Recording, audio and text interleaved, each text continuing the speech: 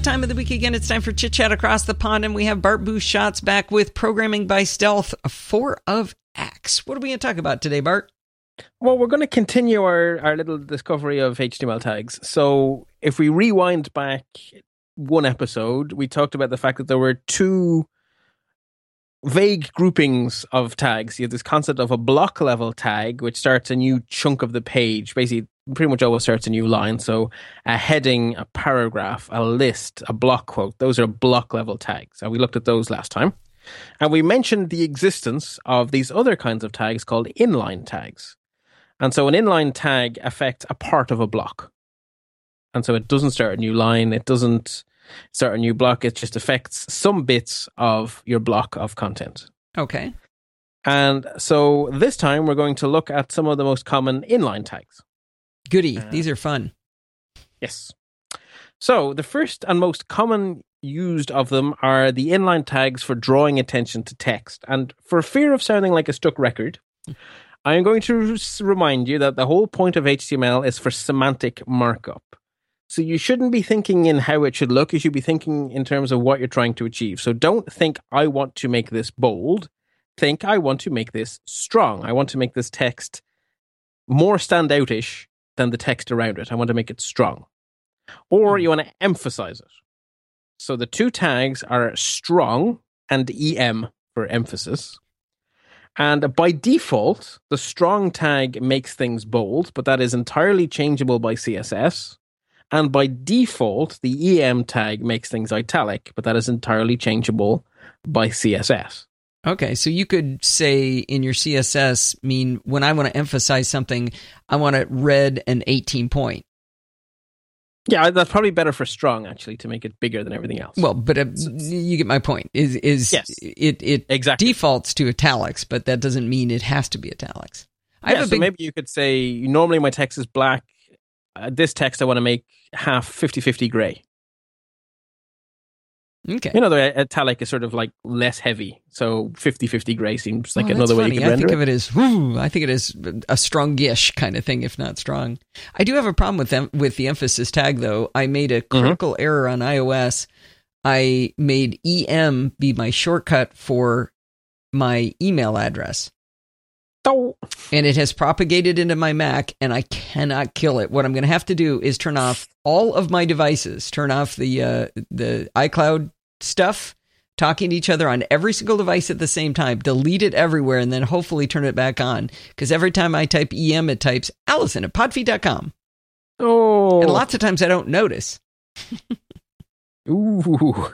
Yeah, that'll make very bad HTML markup. Oh. Luckily, Mars Edit is doing it for me. I can just type, or actually, it might be Text Expander can do it for Text you too, Expander that I'm doing, .em. Yeah. Anyway, yes. Moving on. Yes. Okay. So think strong and EM. There do exist for legacy reasons tags whose names I will not even mention for explicitly bolding stuff. Just don't use those. Therefore, I'm not going to mention what they are. Okay. So just think strong and EM. Another thing you may want to do is to make a piece of text either superscript or subscript, which you often need that for scientific notations. Yeah. And the commands for that are sup for super and sub for subscript. Oh, that's cool. I did not know those. So sup and sub. Then the next thing you may want to do, particularly if your website is a blog or something like that, if it has articles of some sort, is highlight content changes using the correct tags. So basically, if you imagine you're writing for the New York Times and you need to correct an article, you don't, for the New York Times, it's considered spectacularly bad practice to delete actual stuff from a news story from yesterday and add in new stuff without drawing attention to it. Okay. So you're supposed to say, this bit I've taken out and this bit I've added in. And so there are actually HTML tags for marking text as being an insertion and a deletion. So that you don't use strike through? Well, by default, the del tag is rendered as strike through. That's what I just fell right into your little trap. I saw it. Again, so what you're doing is you're marking up what it is, and then you use your CSS to decide how to render it. So del is for stuff you've deleted, and ins is for stuff you've inserted. By default, del is done as a strike through. I like to have it in my CSS that it's a strike through and in red.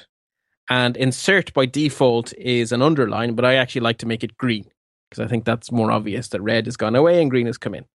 But again, you use the del and inst tags, and then later in the CSS, you get to decide how you want to display that fact, if you get what I mean.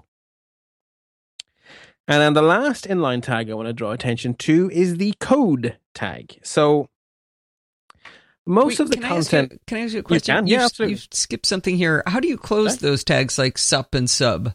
I assumed to be /sup, but that didn't work. It should do. It must be a typo somewhere because they are normal HTML tags. So okay. sup. Oh, I put space /sup. Didn't work. Huh. Yes. I thought you'd like me to have a space there. No, that's for the self-closing tags. Oh, jeez. Like your BR, which is a self-closing tag. Oh, jeez. Okay. Remember that, Allison. Self-closing tags have a space for no apparent reason, but they don't have to. Yeah, but it looks really weird if your tag has a slash just mushed straight into the end of it. Remember, the self-closing tag, the slash is the last thing in the tag. Oh, God. How do I keep this straight, Bart? Practice? Doesn't work? Well, I've been doing HTML for a little while, but I've been, yeah. Yeah, so you're in the worst position. You have to unlearn one habit and learn another habit. That's actually way harder than just learning a habit. Yeah. Well, I used command return in Feeder to put in a break. So I never typed it myself ever. Yeah, so it would be your space slash. Okay. If you want, yeah.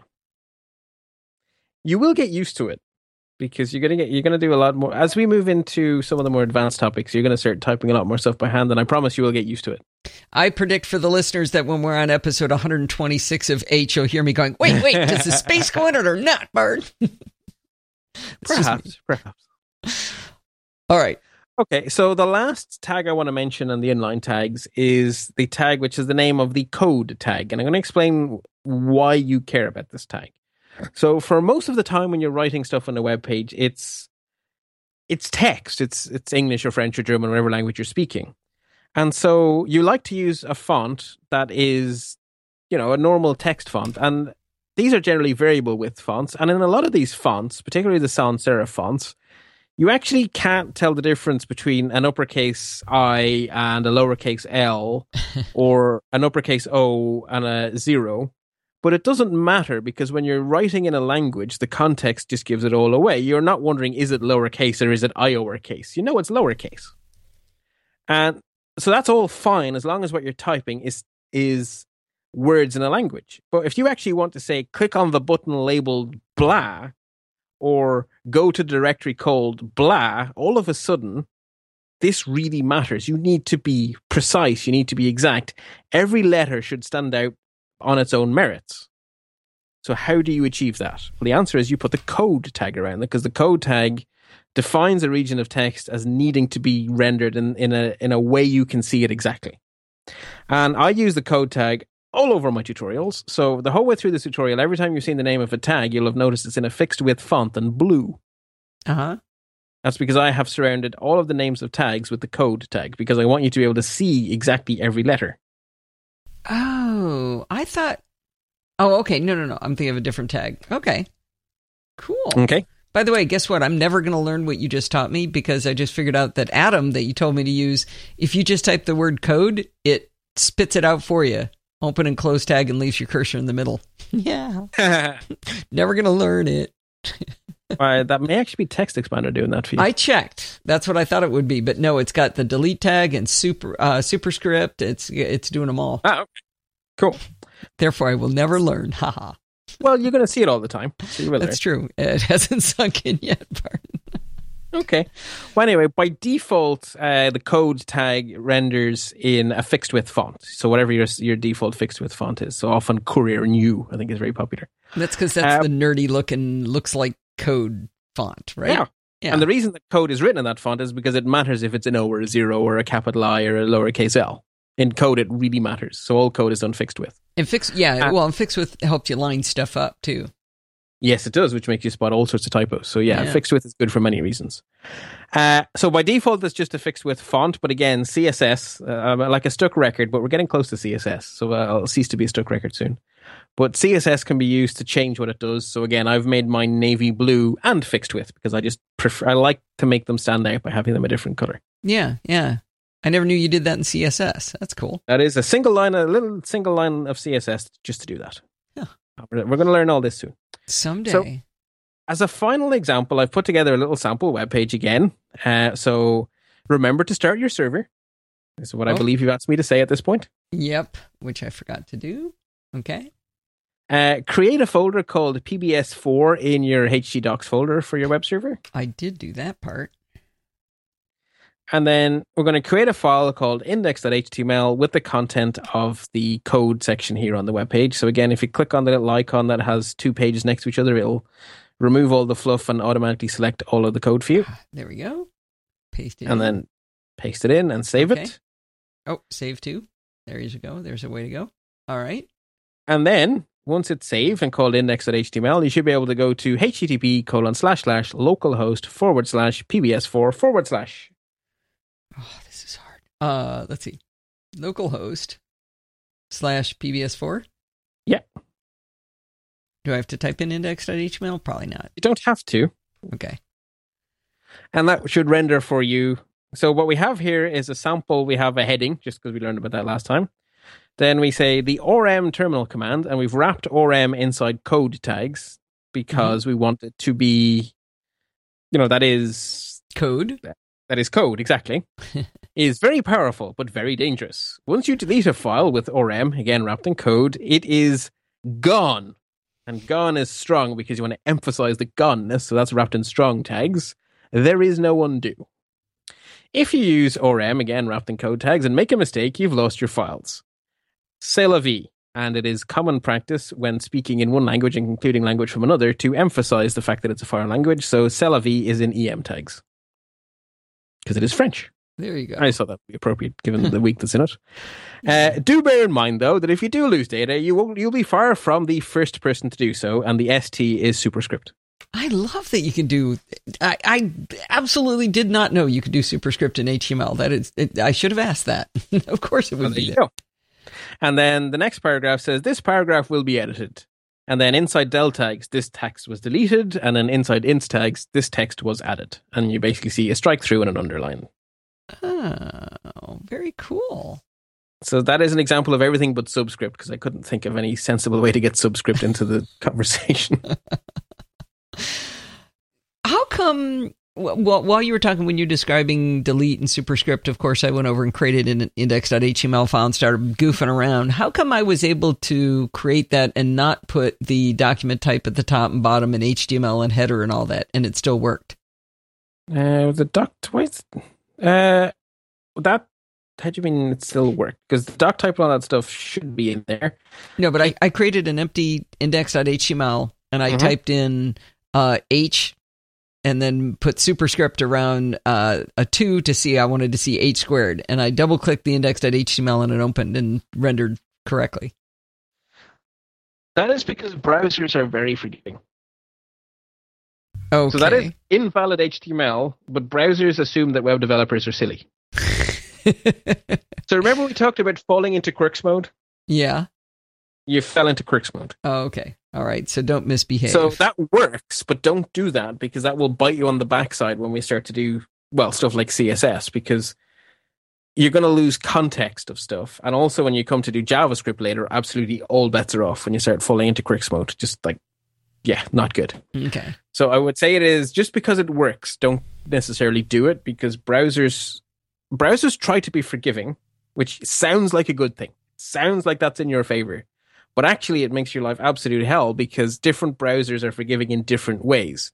So once you fall into that Quirks mode, there is no consistency anymore because everyone has decided to make a second guess at what you meant. Okay. So do you have a text expander snippet that puts all that glop in for you each time and leaves your cursor waiting at title? Yes, I do. My technique for doing these kind of snippets for HTML is that I have whatever the name of the tag is and then a less than sign as my expandy snippet. So I just type HTML5 open bracket and it blops in my entire page template and puts the cursor in the right place. Okay. Cool. And similarly, I have like H1 angle bracket for create a H1 tag and pop the cursor in the right place.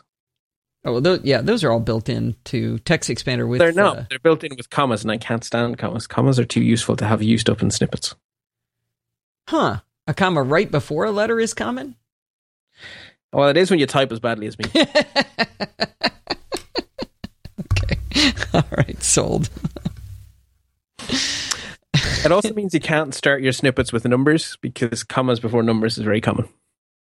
Oh, yeah, in Europe. Oh, well, you guys too. Well, actually, in the middle of like 10,000. Yeah, you're right. Yeah. Yeah. So anyway, so that actually is it. Because again, you've asked me to keep these into manageable sized chunks, so I have kept these little small chunks. And so the next stage here we have. I'm trying to decide basically how keen are you? I can reorder the next 4 segments are reorderable, and the question is how soon do you want me to go to CSS? So I could go straight to CSS now, or we could do images next time. Images are pretty fun. It seems like images and text should go together. Okay, and then the other one that we probably should do before CSS is links, but we can do it after if you prefer. I think you should torture me a little bit longer and make us do and we can probably do a couple together, because this has only gone about 16 minutes so far, so in spite of how much I interrupted you. What's that? So images and links we can do together then, so we get those done together and then we can jump to CSS. Okay, that'll be fun. So maybe if people have any questions, they should send those on in to us and at Allison@podfeet.com, and we can answer questions. If there's things that didn't make sense here, definitely send those on over and let us know. Yeah, and also because you're listening to this the first time through, you actually have the advantage. You can, if we've skipped over something that we should have emphasized more, now's the time to tell us, because, before we get 10 episodes in, whereas if you're listening back 5 years from now, you can't do that. Yes, because this stuff doesn't change too often. So this is I think they call this an evergreen topic. I think so. I think given how long it took HTML5 to get standardized, I think it was like a decade of bureaucracy. So I think we're well short of HTML6. All right, Bart. Well, this has been fun. I like learning this. Like I said, I've learned a fair amount of it, but I've learned it in a, bang around and only learn what I need to know right that minute kind of a way, not a methodical, making sense sort of path. Yeah, and I'm a big believer that if you understand why something is the way it is, it's easier to it's easier to remember. Yeah, definitely. If you've got logic behind it versus just pure memorization. Now, unfortunately, with some of this web stuff, the answer to the why is just cause. But a lot of it, there is some sense to it. So we'll elucidate the sense when and where we get the sense. Like, we're going to talk about links next time, and links is a classic example of there is no sense. A. The tag is A. What exactly has A got to do with linking? Shut up. Shut up, type it, right? When you do get into images, the thing I am continuously fighting with is how to get some space around my images when I insert them. So I like a little bit of gap. I've tried margin, I've tried different things, and I don't always seem to get consistent results with that. And so hopefully... Okay, what I'm going to tell you is that to do that well, and to do that in a way that doesn't make your head explode, you're going to need CSS. Yes, you will. But you're not going to tell me about CSS next week, because I talked to you into doing images and links next week. All right. Yeah, well, the thing is, it will be actually, because of the order we're doing things in, CSS will make more sense, and then you're going to spend a lot less time fighting with your blog theme. Oh, good. Yes, my new blog theme. That's on our list of things to do too, Bart. Our list of things to do is much longer than the amount of time we have, which is a good way to be. I'd hate to be in a place where I don't know, what should I do? Oh, no. Yeah. No, we are not going to run into that problem. And by the way, I have been thinking about, and maybe we do this as an intermission on Programming by Stealth, is you said you wanted me to teach you how to do pivot tables. And I think it would be really fun to flip the tables on you. Ha! Get it? Yeah, no, absolutely. Literally. But no, you know a lot about Excel, and I'm awful at Excel. So I think, it's only fair that you make me not so awful at Excel. That would be fun. We should do a couple things. We should decide which version of Excel we're going to do it in. You can do it in any of them. And whether we want to also, this will be sort of like when you say, okay, in Windows, you can also do this. I can say, okay, if you're in Google Docs, here's how you do it. So we can kind of do a double thing there. I don't know if it matters whether we use the new one or not. I'd have to load the new one up to look. But the other thing I'm going to need from you is a large data set that you care about. So I need to find me some numbers I want to crunch. It doesn't have to be numbers. It can be numbers in the sense of, say, all the computers in your network at work with IP addresses and operating systems and how much RAM's in the machine and whatever you got. Some giant asset database is really, really fun. Right. Okay. So I need to find a collection of information that I'm sure has interest in it, but I can't see it because it's just information. It's just data right now. So we'll take data and turn it into information when we're done. And perhaps it would be good if the larger public was allowed to see it. Yes, that's the hard part. I have access to a lot of very cool data that I would like to turn into information, but none of it I can share with the larger public. Right. Well, maybe you can anonymize it. Let me create a random number generated to do all the IP addresses or something like that. Yeah, I need to. Let me noodle that one. That's homework for me. All right, good. I will find something to examine. When you think of that data, think about what would I like to know about this data? What would be a good thing to know? For example, when I used to do the asset database stuff, I would be able to take this giant file and I could tell you within 3 minutes how many Macs were there in building R7. Or I could tell you how many of the computers have more than 8 gigs of RAM or less than 8 gigs of RAM. How many have not touched the network in the last 8 weeks. You know, you can do all kinds of crazy stuff with it. But it does help to have an idea of what would I like to know? What is this now, this giant glop that I would like to get information out of? Excellent. I actually do have an idea of something I want to understand better. Cool. Just need to figure out how to anonymize it. Cool. Very cool. Okay. All right, Bart. Well, I guess that's it. And we'll talk to you again in 2 weeks. Indeed. And until then, happy computing. I hope you've enjoyed this episode of Chit Chat Across the Pond. This is an unsponsored show, so if you like what you hear, you can help support the show by using the Amazon affiliate link over on podfeet.com. Heck, put a review up on iTunes and tell your friends about the podcast too. I love feedback, so please do write to me at allison@podfeet.com and join in the conversation with other listeners in our Google Plus community at podfeet.com/Google Plus. Thanks for listening and stay subscribed.